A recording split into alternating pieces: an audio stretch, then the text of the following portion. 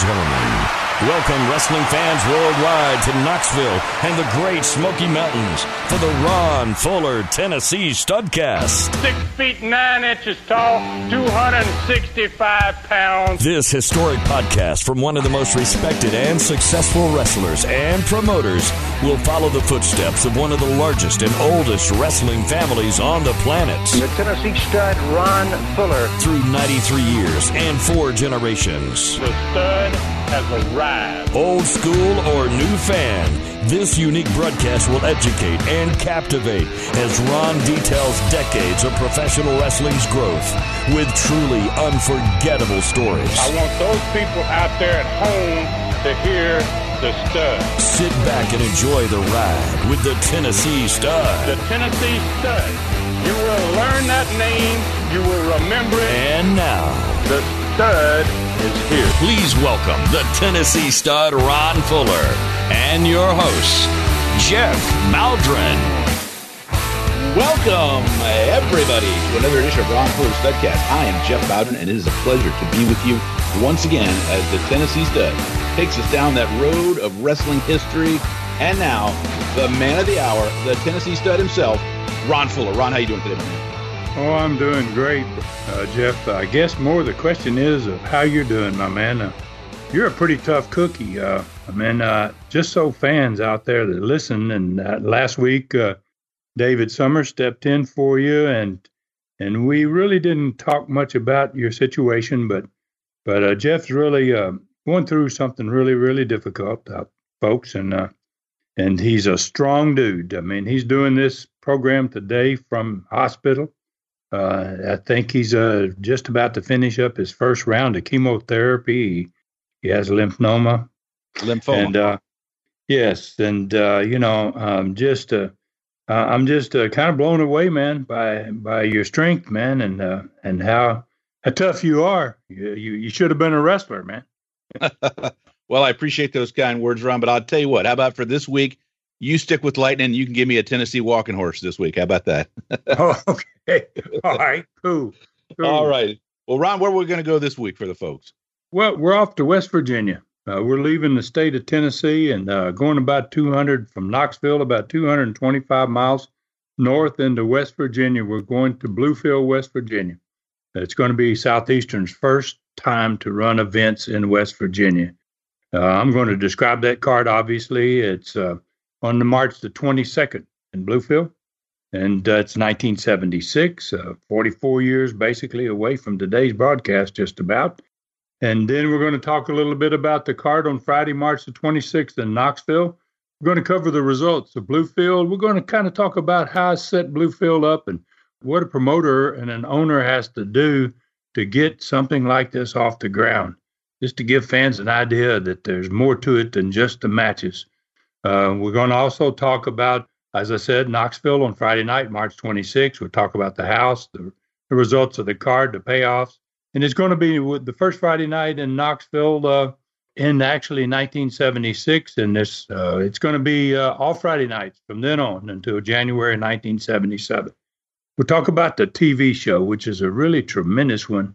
This one is an unusually good television program. And it features a TV championship match that's going to turn into much more than that. It's actually going to set the tone for Southeastern's future, this television show. Today's learning tree is another great question. And the question is, I know the NWA champion was on the road constantly. Gentleman asked, how often did you book him? For how many nights in a row? Your reason why? And how did that compare to other territories? So I'm looking forward to that one. That should be a good one. And I think I'm just going to jump right into it, Jeff. It's okay, my man. Let's just start off. Like I said, we're going to travel up 3 interstates to get to Bluefield, West Virginia, about 225 miles north of Knoxville. And let's start with, what I know about the history of Bluefield, West Virginia. And I don't know all of it. Concerning wrestling, obviously. I know back as far as the 1950s because of when I was about 3 or 4 years old, my grandfather, Roy, sent my dad, who was a young promoter and just starting to wrestle, to take care of Johnson City And Kingsport, Tennessee, Bristol, called the Tri-Cities, up there in the northeastern part of Tennessee. And also to run other towns, some into Kentucky, up into Virginia, the state of Virginia. And so my dad went there, probably it was about 1952, and stayed there until about 54. And he actually expanded wrestling on into Bluefield during this time frame. So between the 50s and 1976, Jim Crockett, owner of Mid-Atlantic Wrestling over in Charlotte, he was running in West Virginia some as well. It was kind of an area in which no one really ran there regularly, so it was kind of any man's territory if you wanted to. If you wanted to go in there and try to make it and run regularly, it was a potential to do that. So, and I really needed another weekly town. I was running Knoxville on Fridays or Sundays.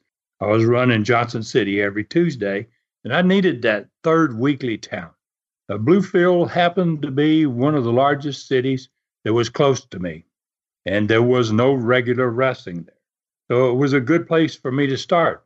But it was going to, by the distance of 225 miles, which is nothing compared to a lot of territories, it was going to be by far the longest trip for my territory. And it might, my problem with it was it might change the dynamics of my short trip territory. I was getting some great talent because I had those short trips. And I knew the crew wasn't going to like that long ride. And it was, but it was the only way to get their pay up. It was a larger town than probably anything between Knoxville and there. And we got it going. We were going to be able to put more money in everybody's pocket at the end of the week. And I know that was going to make them happy. So in early 1976, in January, I made my first trip to take my first look at Bluefield, West Virginia. As a promoter, you want to kind of see the towns that you're going to operate in. You can't do it with big cities. You can't see all of that. But with a city this size, I spent a whole day in Bluefield the first time I went. And I just kind of went downtown. I just gauged the activity there, got a feeling for how big the city was. And, I kind of liked what I saw. It's a pretty part of the country. It's up in the mountains. You had to drive through a long tunnel, through a mountain, basically, to get to Bluefield on the last freeway that I traveled on. So it was a nice area. So after seeing the town, I'd taken a tape with me just in case they had a television station there. And, I might want to try to talk to them. And surely enough, they did have a TV station in Bluefield. So I saw the station coming in. I did my little due diligence and took a real good look at the community and the town. And then I stopped by the TV station, and basically without an appointment, they saw me. They took me into their conference room, and I was able to put the tape on the back in their studio, and then in the control room, and then they piped it into the conference room where we were. And I watched it with probably, I think it was the general manager of the station, the sales manager, maybe the program director. There's 3 people with me. Anyway, they were blown away by the program. They had never seen anything like it. They got to see the instant replays and the split screen, and they got to see a bunch of pretty decent talent. And they wanted it. They said, we like this, we want it. So I went ahead and made a deal with them right there. And the deal I did with them is the same deal I had with the Knoxville station and the other TV stations I'm going to get on the rest of my career, basically. And that was an 8-minute for me, for commercial time that I could use for interviews. And the station was going to get 8 minutes. There were 16 minutes in every hour program that was actually set aside for commercials. So I gave them half of that. They gave me the other 8 minutes to publicize my events. It worked out great for me. I even set a date with them, when do you want to put it on the air? They said the first Saturday in February. So I left Bluefield having had a real good day. So, and then, that area had other support. We were on WJHL out of Johnson City at this point, and it was part of one of the first cable systems in the United States. Because West Virginia was so mountainous, it was difficult for people with television antennas, which most people got their TV back in those days from antennas. They couldn't, being in the mountains, they either were at the bottom in the valley or they were up on top and they got too much wind to use an antenna. for whatever reason, there was a little small cable system that came off of Johnson City's television that ran in there as well, which was really good for me. Now I had a local station as well as one that was more than 100 miles away that they were getting off of cable. So days later, I had to go back and do the second part of due diligence, let's call it. I had to go back and find myself a building. And I found that there were two buildings in that city. One of them was a big National Guard armory called Brush Fork. It held 3,500 people. The other was a smaller building, which was a park building that was downtown in Bluefield itself. And I'd had some experience with how to find these buildings. Obviously, in 1972, when I was promoting locally in West Palm for the Florida office, I was going around and finding towns, little spot shows to run in. I had to find the buildings. I had to set everything up, just about like this trip here, except I wasn't trying to find television stations.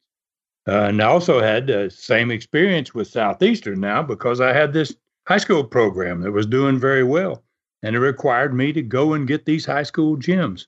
So I'd had a little experience, so I decided that Brush Fork was the place I wanted to open up.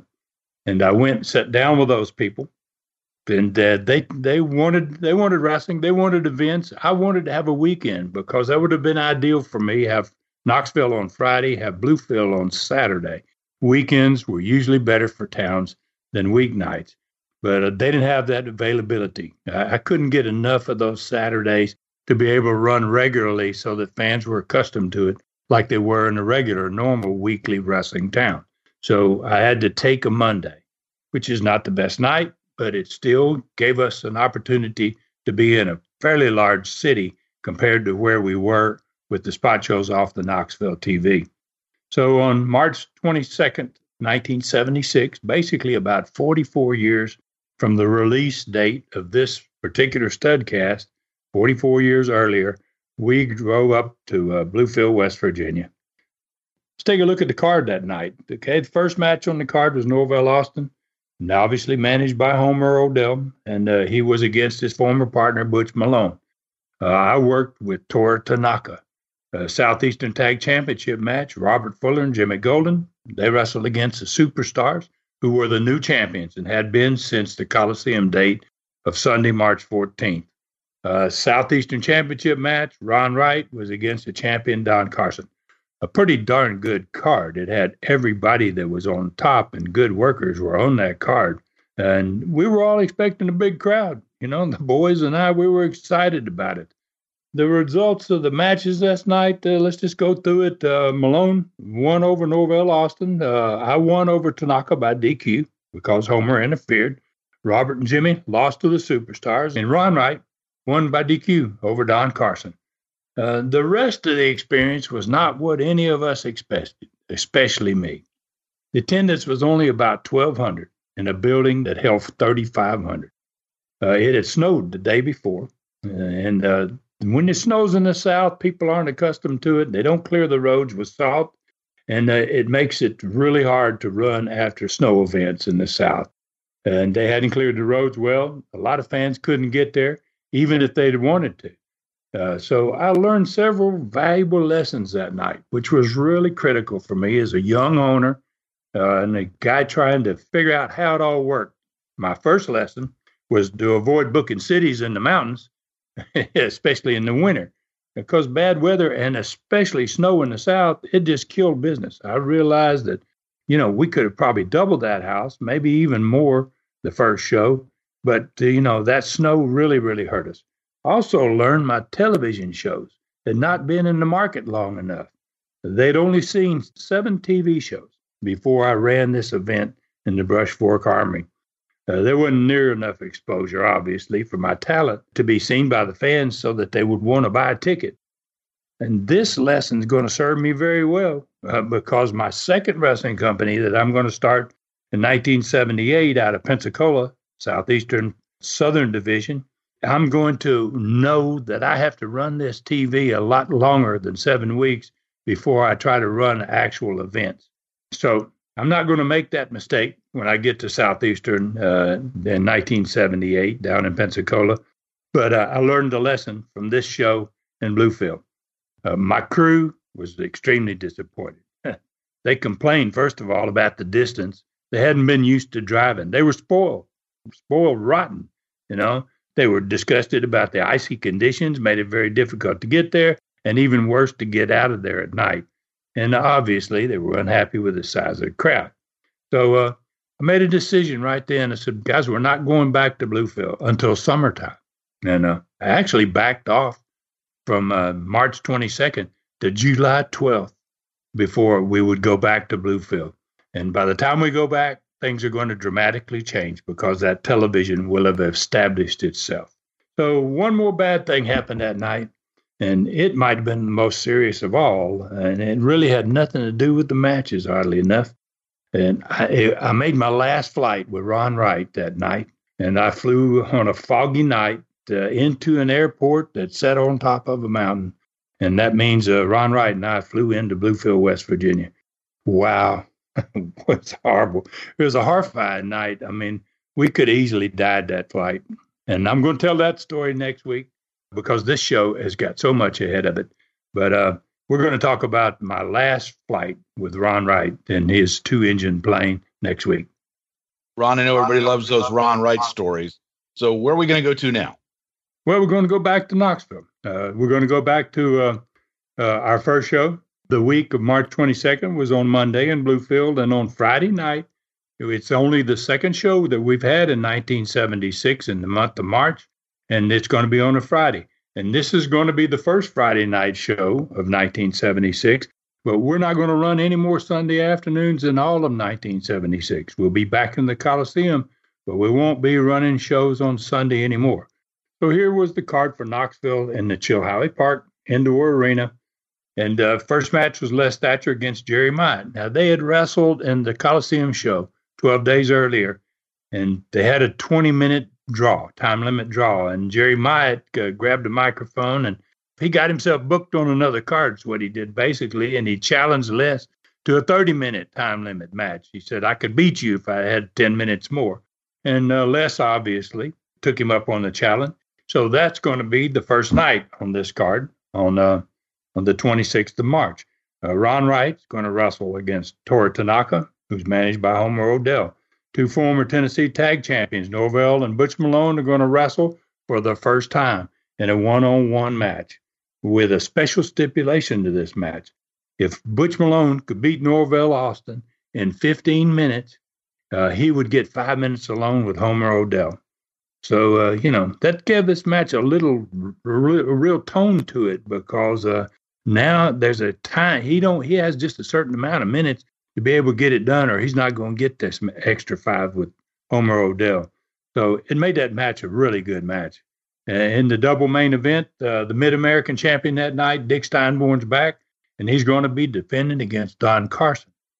In the second main event, Southeastern Tag Champions, the Superstars, who had just won it on the Sunday 12 days earlier in the Coliseum, they're giving Robert and Jimmy a return match. I wasn't on the card, but I'm going to play a big part in the results of that night. So let's talk about the transitional TV on Saturday, March 20th. That's the TV that was 6 days before this event. And it's loaded.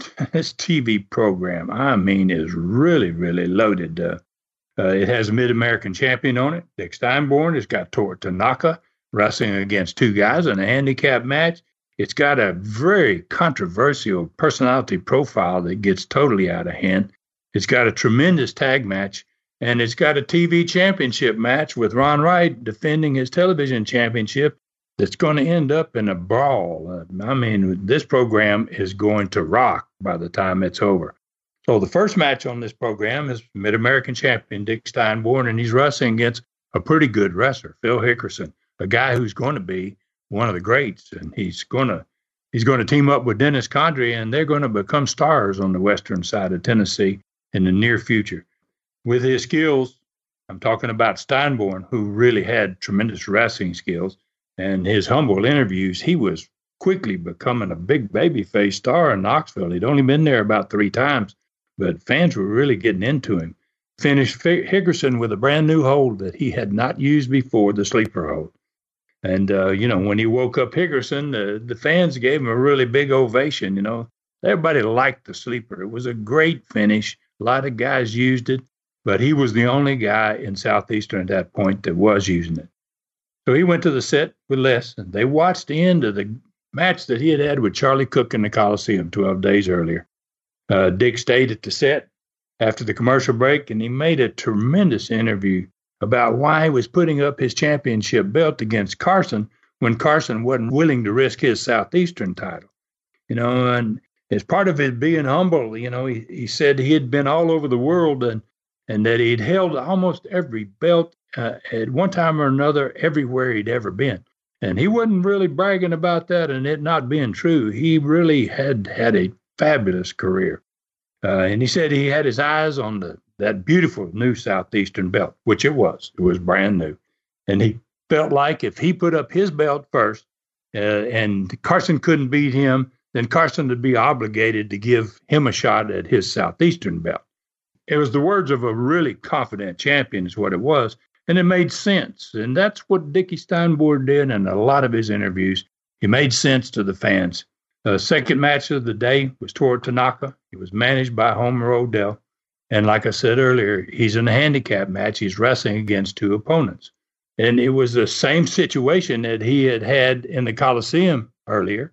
He wrestled two guys, and he beat both of them, piled them on top of each other. And in this one, he did pretty much the same thing. He made pretty much quick work of Rick Connors and Devoy Brunson in this handicap match. And he karate chopped both of them in the forehead. And he had that chop that could break those concrete blocks. And he didn't have any trouble rocking these boys' world. And he piled them on top of each other. And he did the same thing he had done in the Coliseum. And he pinned them both at the same time. Homer finished that segment.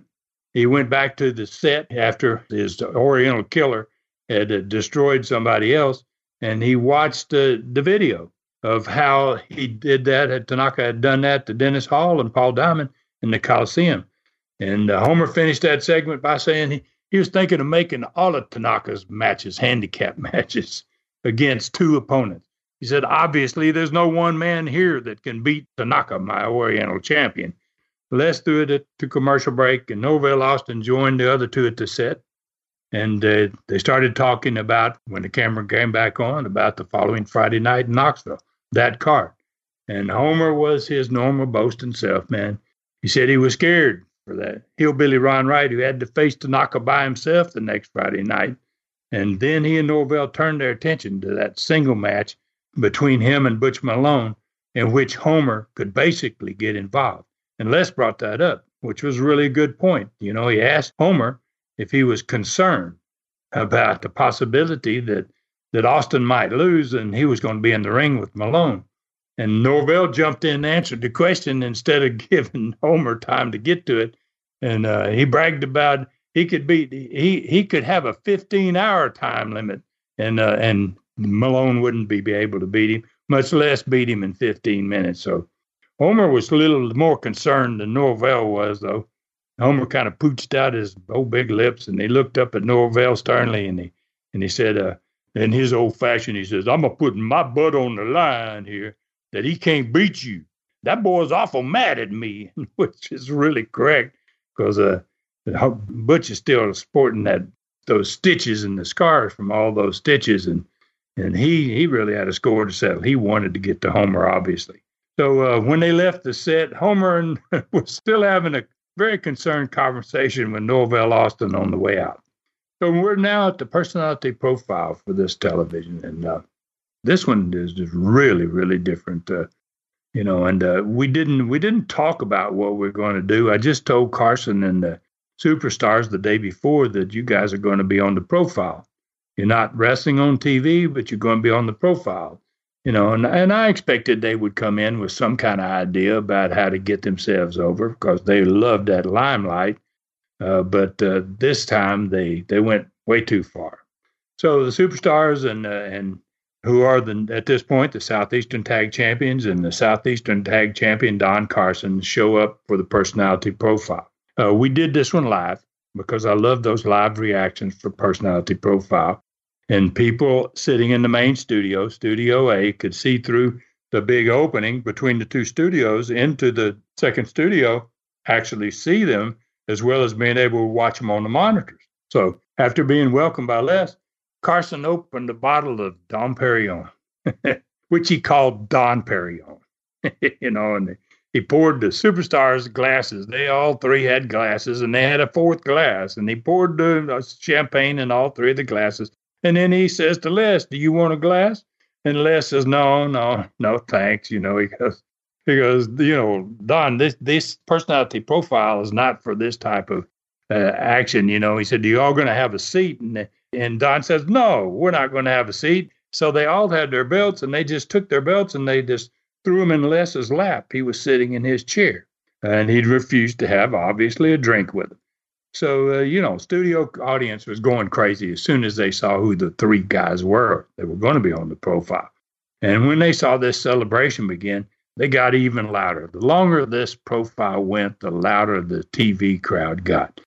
So the three of them, they refused to sit with Les, like I said. And, they threw their belts in his lap, and they started toasting themselves, as Southeastern champions forever, they were saying, and Les tried to get control, but they just ignored him. They basically took over the personality profile. That was Les's baby. He didn't like that. He never wanted anybody to take control of his television program. So, he was, you could see it in his face. He was all red during this entire profile. His face was just solid red. So they started talking about what the three of them had accomplished since they had arrived in Southeastern.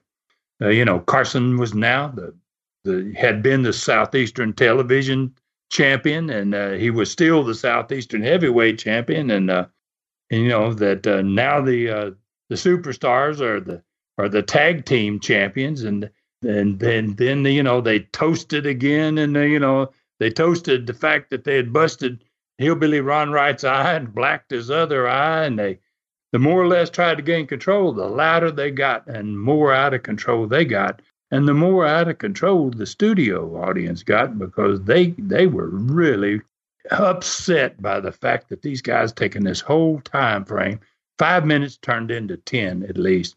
So they toasted again, a future win for Don, because he was getting another shot at a different championship the following Friday night. He was going to beat Dick Steinborn for the Mid-American Championship, and then they would have another championship in their pile that was laying in Les's lap. And they were high-fiving each other, and there was a lot of backslapping, and the champagne just kept flowing. I mean, the studio was trying the best to drown them out, and Les finally apologized to the fans at home. He just, and let them know that this was not what he had in mind when this personality profile was scheduled. He was trying to end it, but they wouldn't stop. They wouldn't even calm down. And Les had to finally cut them off, and he directed the cameras to go back into the studio for the third match of the day. And when they did, you could still hear those guys partying in Studio B in that second studio. So third match of the show was Robert Fuller and Jimmy Golden against Bill Dundee and Al Green. Les is still upset about the out-of-control party and the personality profile. And he said on the air that he was going to talk to the Southeastern officials about what had just gone on in that profile. And he apologized again to the fans. So the match in the ring was great.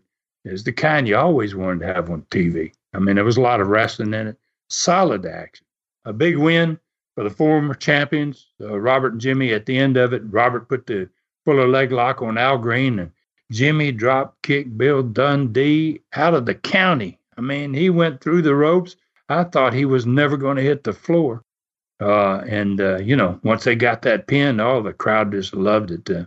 So then as soon as it was over, Robert and Jimmy went back to the set with Les, and I joined them. We watched two videos from the last Coliseum show. First one showed me with Carson and my match against him for the Southeastern title. I had him in the Fuller leg lock, and I had won. I put that hold on somebody, and nobody ever got out of it except the way that Don gets out of it this particular time. And Carson just reached up and grabbed the referee. He knew he was going to give up. He knew he didn't want to break and get a broken leg. So he reached and grabbed the referee and pulled him down intentionally on the both of us. So the referee turned and rang the bell. Well, I kind of thought that Carson had given up. And when I got up, I had raised my hand already. I was expecting I was the new champion. But then the referee says, no. He shook his head and said, no, I disqualified him. And obviously that meant I wasn't going to be the champion. I wasn't going to get the belt. Carson just rolled out of the ring. He was hurting. I'd had him in the hold long enough that his leg was hurting him. And he kind of collapsed on the floor out there.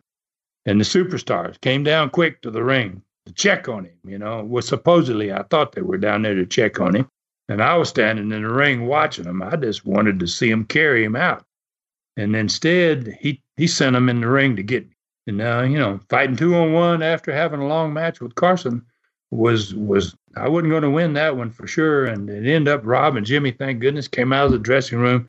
And the building went crazy. Now they had all 6 of us in the ring. And, Carson was finally broke up from me, and they escorted him back to the dressing room, and I left the ring.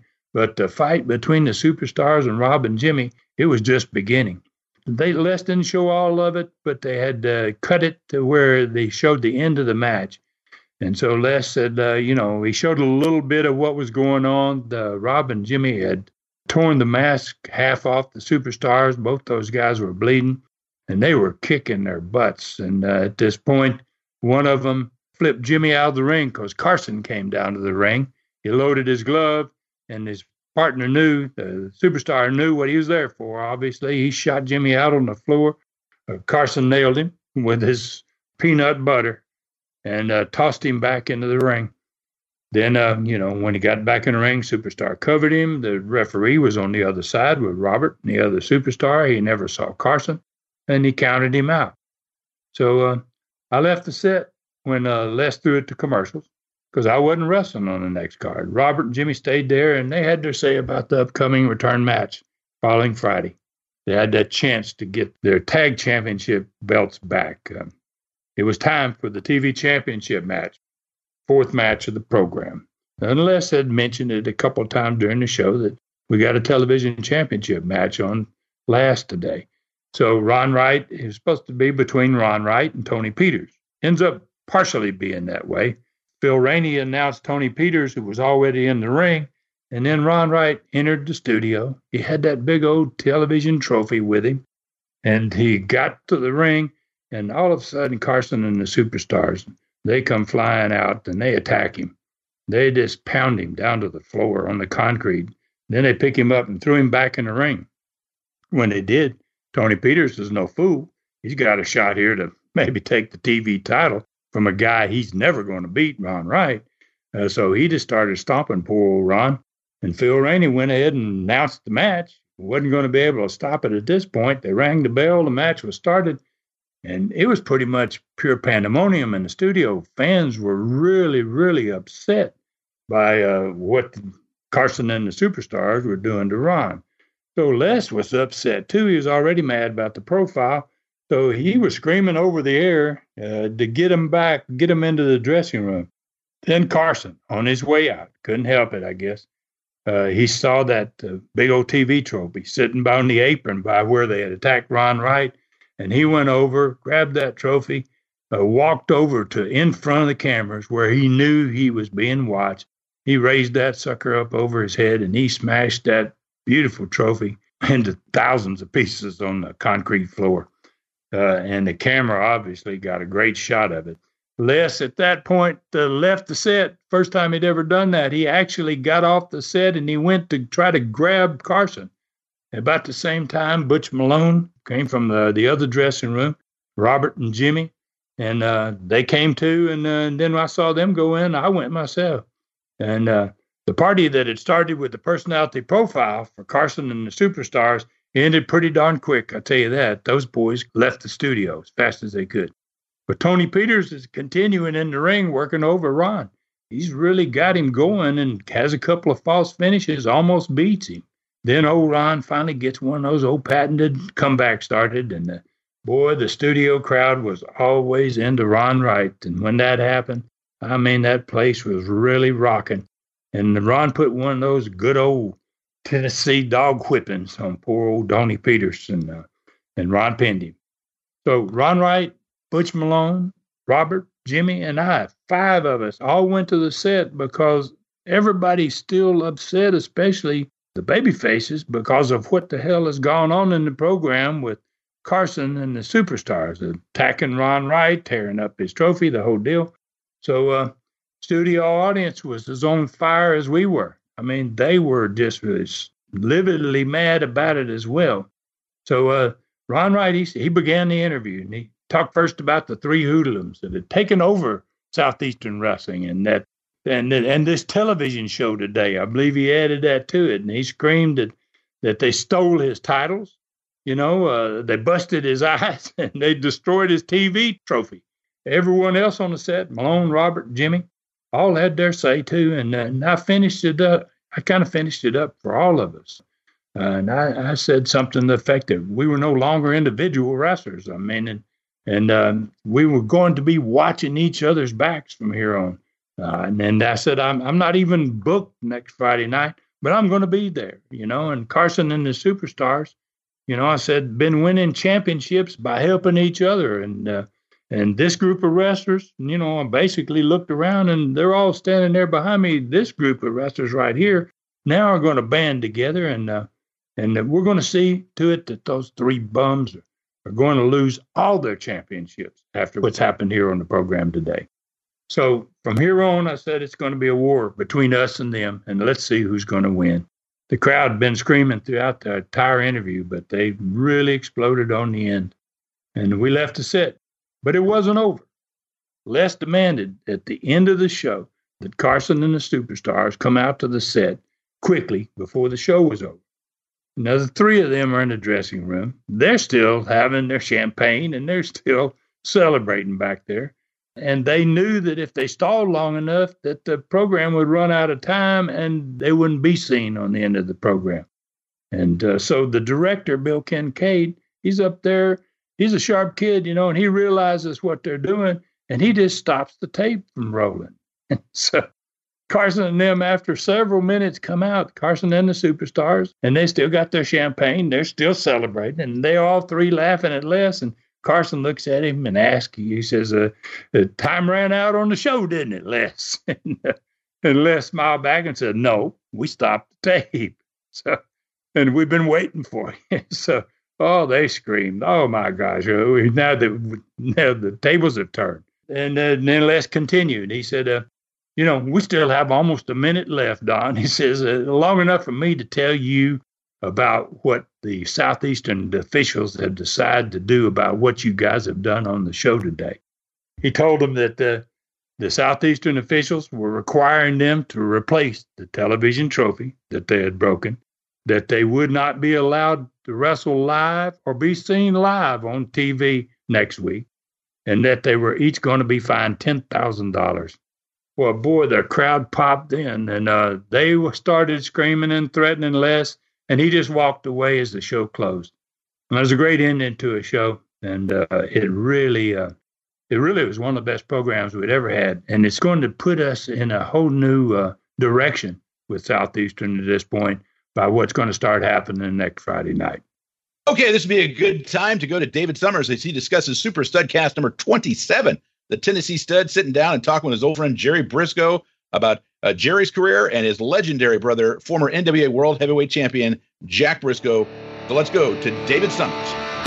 Each of the 27 Super Studcast are 3 hours of unforgettable true wrestling history. The latest, number 27, maybe goes beyond that description. Part 1, with the legendary Jerry Briscoe live, instantly became one of the world's favorites. Fans around the globe are astounded by the tremendous old-school knowledge from listening to this one at tnstud.com or patreon.com/studcast. If you want to learn how 2 great wrestling families changed the sport and contributed to its phenomenal success in the past past decades, this is where you find it. Part 2, released Tuesday, March 31st, will be the Stud's tribute to his mentor, former NWA World Champion, the iconic Jack Briscoe. He may be the greatest pure wrestler of all time. At tmstud.com or patreon.com/studcast. Only $2.99. This 3-hour Super Studcast has it all. Ride into wrestling history with this one. Okay, so Ron, where are we going now? Well, we're going to go back to that Friday night, to that card that we've just talked about, and that television show that promoted it on Friday, March the 26th. And we'll give you the results. Thatcher beat Jerry Mike. He didn't need 30 minutes to do it either. Ron Wright beat Toru Tanaka by disqualification because Homer got involved in the match. Norvell Austin barely survived the 15-minute time limit with Butch Malone. In fact, Butch was about to beat him about 10 times, it seemed like, in the last 5 minutes of that match. But he barely survived, and then obviously Butch didn't get his shot at Homer, and that was the end of the match at 15 minutes. And what we're going to do next time is bring it back and push it to 20 minutes and have the same type of match. So I followed up on my promise to watch the guys back, even though I wasn't on the card. And I did go to the building, and Carson used his glove on Steinborn while the ref was down and went for the pin. And the referee was counting him out, and I slid into the ring and grabbed his arm on the count of 3. And so he looked over to the timekeeper, rang the bell. He disqualified Steinborn because I interfered, and Carson got his hand raised, but he didn't get Steinborn's belt. So he was pretty livid about the fact that I'd helped Steinborn and I helped old Dickie back to the dressing room. So tag match, it looked like the Superstars were going to win in exactly the same way they had won the titles in the Coliseum. Carson came down to the ringside again. Robert and Jimmy had the Superstars rocking and rolling, and false finish after false finish. And then Superstar threw Jimmy out on the floor, and there was Carson again. He loaded his glove, and he was about to nail Jimmy again with it. And I kind of arrived and spun him around and knocked him on his ass, and the building blew up, and then we all end up in the ring, and the referee just stopped the match, but disqualified both teams, and there was no winner. But boy, the fans really liked the end of that match and the way things ended up.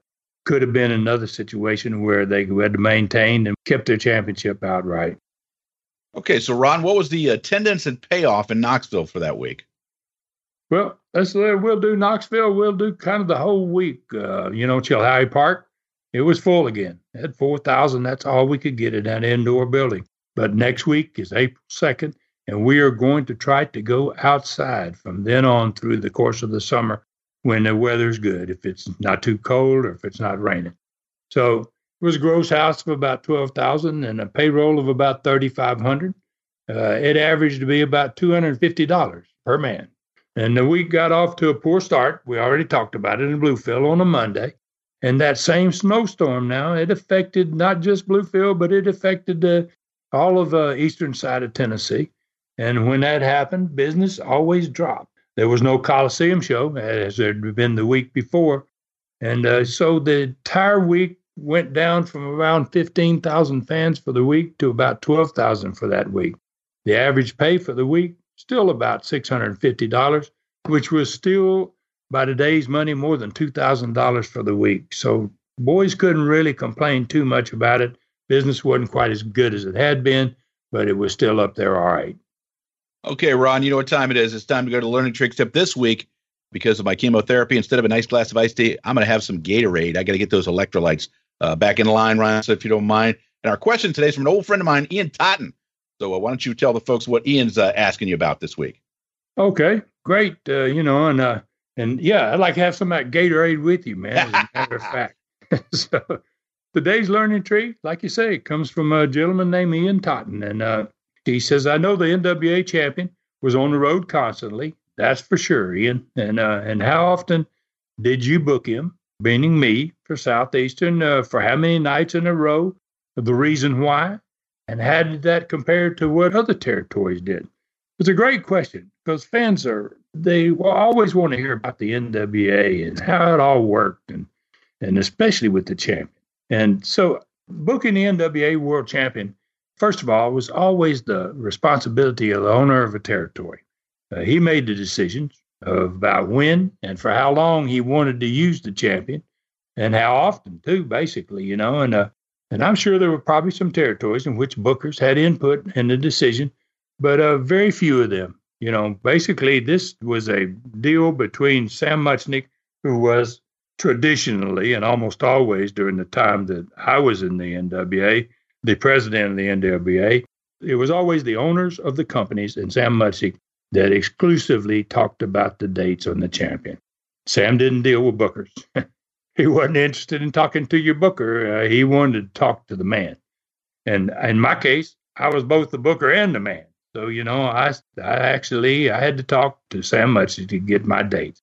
So I'd like to begin to answer this question, maybe because it's a different type of question. Let's start with the obvious difficulty that Sam Muchnick had as the president of the National Wrestling Alliance.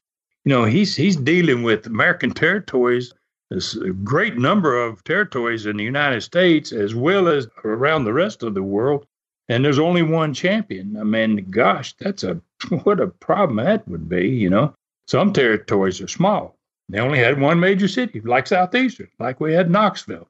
As time goes by, when I go to establish Southeastern in Pensacola and later on Continental in the 1980s, I'm going to have a lot of major cities. And, a lot of the large territories had a lot of major cities. And, so you wanted to get more dates, obviously, because you had more cities that you wanted to get your world championship matches in. So Muchnick was up to Muchnick to decide where and when to book the champion. But he had also then to decide how many days to leave him off. I mean, this guy's working his butt off. He's doing these hour matches night after night and wrestling the greatest talent in the world. He's got to have some rest. And I think Sam did a tremendous job as the NWA president. I don't ever remember any of the owners having a problem with the way Sam booked the champion. And you didn't want to get that reputation of questioning Sam's decision regarding the champion, because you might find yourself not getting any dates. Sam had a lot of power, and and he didn't mind using it if he had to. So you had to communicate with Sam, and you had to talk to him about how much you wanted the champion and how many days he was willing to spend his time to discuss with you what the situation was with the champion. He compiled all the information, and then he began what would have been a grueling task of laying out the NWA's champion schedule. I doubt anyone was happy with what they got always, date-wise, but they trusted Sam and they didn't bitch. It was what it was. And in my estimation, the booking of the NWA champion is probably one of the most difficult jobs in all of sports. I just can't imagine how difficult it was. I would have kind of liked it. It would have been a real challenge to be able to see how you can make people happy and just have one champion in all those territories that want him. So it's up to each owner, obviously, personally make the decision regarding how often they wanted to use the champion first. Okay, so some owners believed in using the champion as much as possible, and others maybe only once a year. I think owners based their use of the champion on their booker's skills, on the talent that they had in their territory, on the success they were having at the gate. You didn't just say, hey, I just want him a whole bunch of times. If you're doing good, you might not want him as often, So, and if their talent level wasn't good, and the booker wasn't competent, and his angles weren't good, and his programs didn't make sense, then they probably needed the champion more, because those title matches were going to make the territory more successful at the gate. But, in my opinion, there was only two wrestlers in the world that you could expect to increase your gate every time they came to town. And one of those guys was Andre the Giant, and the other was the NWA World Champion. So to me, critical question was regarding NWA champions use in the territory was it too much or was it too little? If you booked him too much, he was going to lose his appeal. And ultimately, he's going to stop drawing you as big a houses.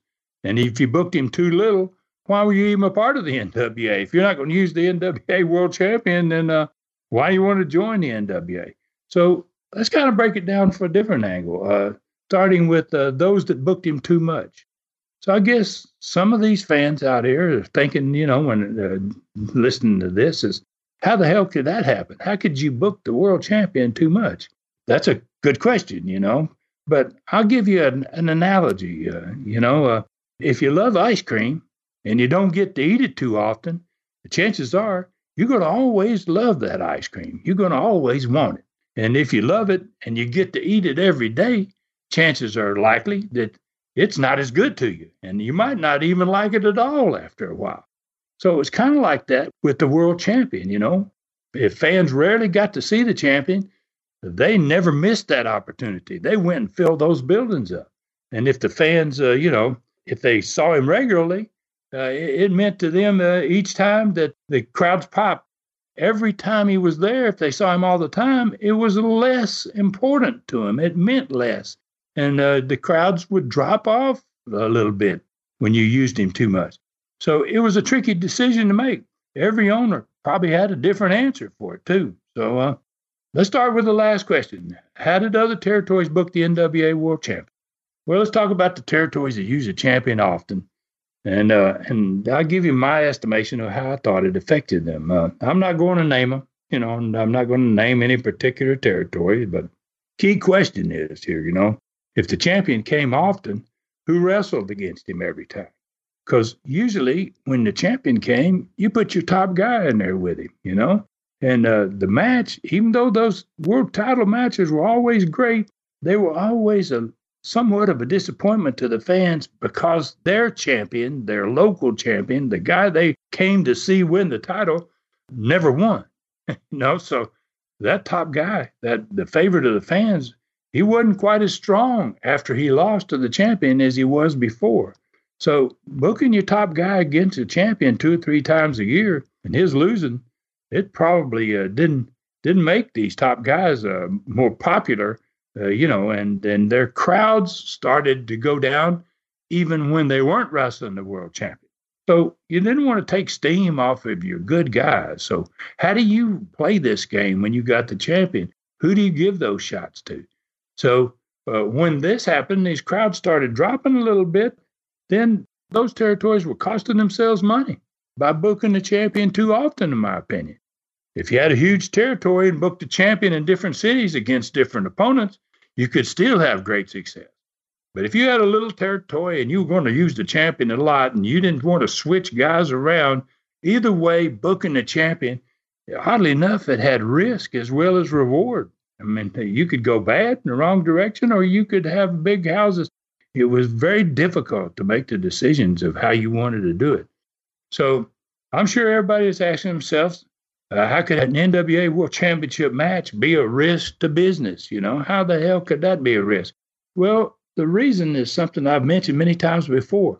It's critical in building wrestling companies, especially new ones like my Southeastern was at this point, in momentum. That was the key word.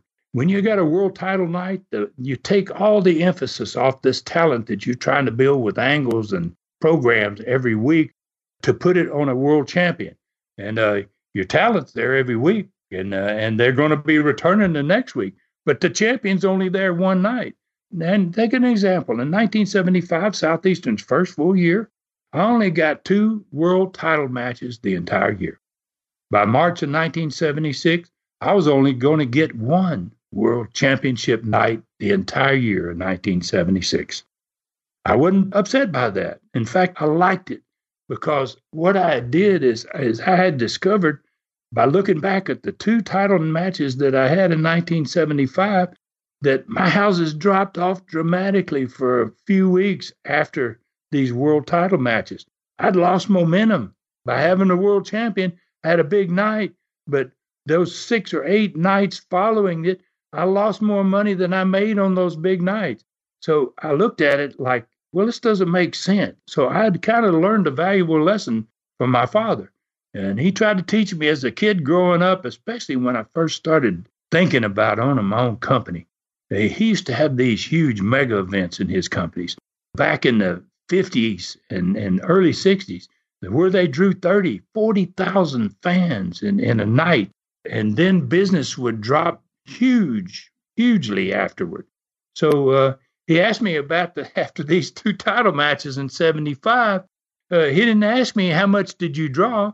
He said, how much did your show drop the next week?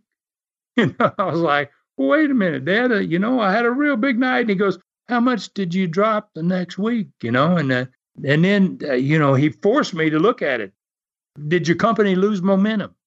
Were you drawing more before he came than you drew after he left?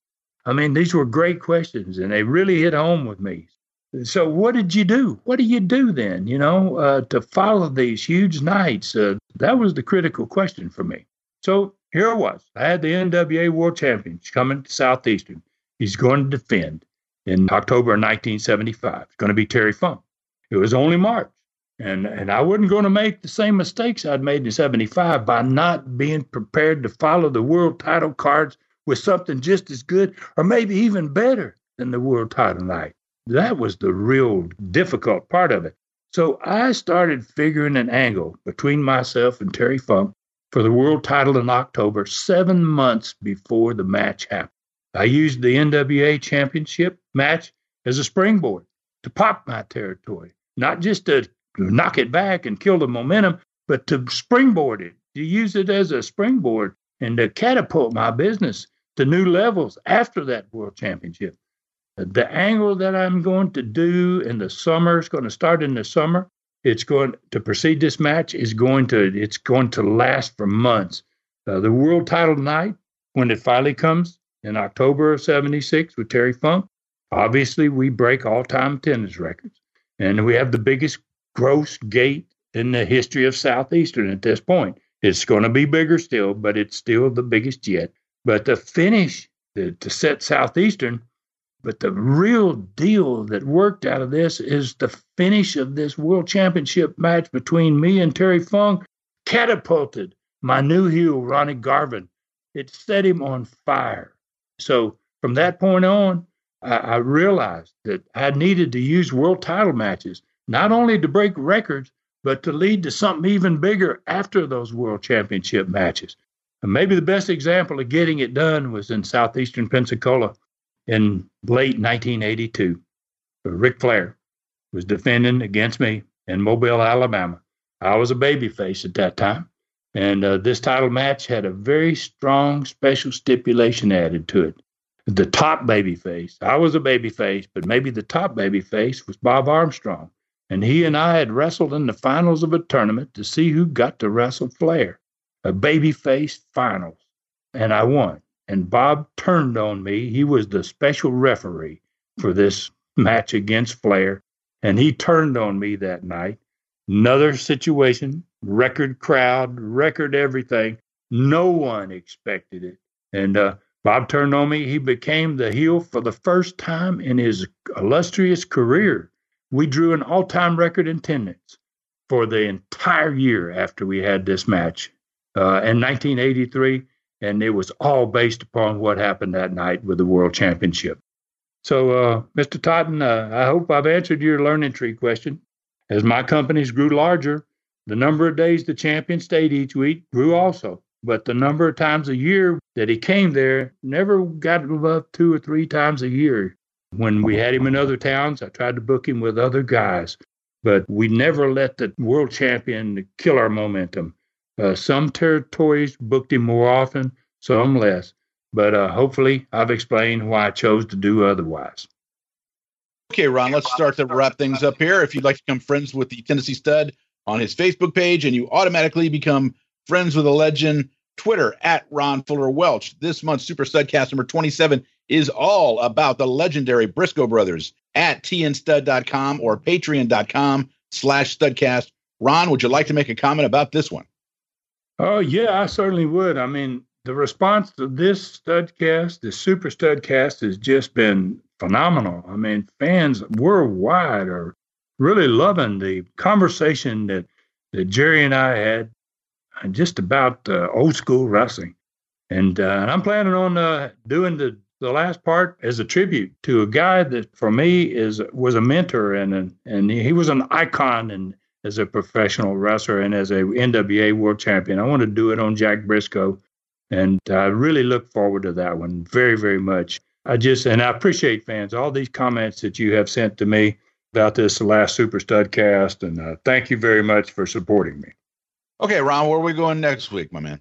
Well, I've got another great Ron Wright story for you. I mentioned earlier about the first night in West Virginia and a horrific plane ride to get there, man. And we're entering April of 1976 on the next one, and we're going to see the return of the popular Mike Stallings, who was a young kid who had 3 months earlier had been out for 3 months due to an injury in a match with one of the superstars. Also, the Japanese great Mitsuo Arakawa is going to come to Southeastern starting next week. And next week's Learning Tree question is about enhancement talent. Usually young guys that start out at the bottom and work their way up. Where do they come from, and who trains them, and why do some guys reach stardom and others never make it at all? I mean, great question. And Jeff, before we finish today, I want to wish you the best in your recovery, obviously. I mean, I just admire you, man, for how you're handling it. And I'd like to do something a little different for the close today. I'd like to fast forward from where we've been talking about today in this particular Studcast to March of 2020. And I have some thoughts about what's going on today around the world in these crazy coronavirus times. I mean, I never thought in 1976, back in the day of when this particular Studcast is taking place, that any of us would ever see something like this happen on Earth. We're all kind of confronted head on with something only basically spoken of in the Bible. This is not something that we ever expected, and it's foretold there, and I don't want to go into that subject at this point, but we're focused during this time to separate ourselves from others and to change our lifestyles completely. When I began these Studcasts about 3 years ago now, I had one purpose in mind. I wanted to get my family's name and my family's history out there in the public. It had never been, none of us Welches had ever talked about what we had done or what we learned in professional wrestling. And that's why I started doing Studcast. But in these times of separation from others, with millions looking for entertainment in their own homes and their lives, these Super Studcast and the Studcast, they have more significance now than ever. And I realize it by what fans are saying out there. So fans around the world, they're now not only enjoying what I do, but they're thanking me for it every day. They send me these comments that are just amazing. So God bless me with an unbelievable life. There's no doubt about it. And now I think He's given me a second reason for doing these shows. So thanks for everyone who's found something more than entertainment in my Studcast and my Super Studcast. We're all going to survive this virus, and we're going to come out stronger for the struggle. We're going to all be champions. That's what it amounts to. And thanks as always for listening, and may God bless us all. Okay, well, so for the Tennessee Stud, Ron Fuller, I am Jeff Bowden. Our producer, Sweet Lou Kippelman, would like to remind all of you that the Studcast is a production of the Arcadian Vanguard Podcast Network. And until next week, Ron's going to have Lightning all settled up, and I'll be on that walking horse. I can promise you that, Ron. So until next week, we'll see you, folks. Thanks for joining us today for this historic Studcast. The true story continues next week. So full Nelson your friends and point them in our direction for another ride with the Tennessee Stud. 1, 2, 3. This is David Summers saying so long from the great Smoky Mountains.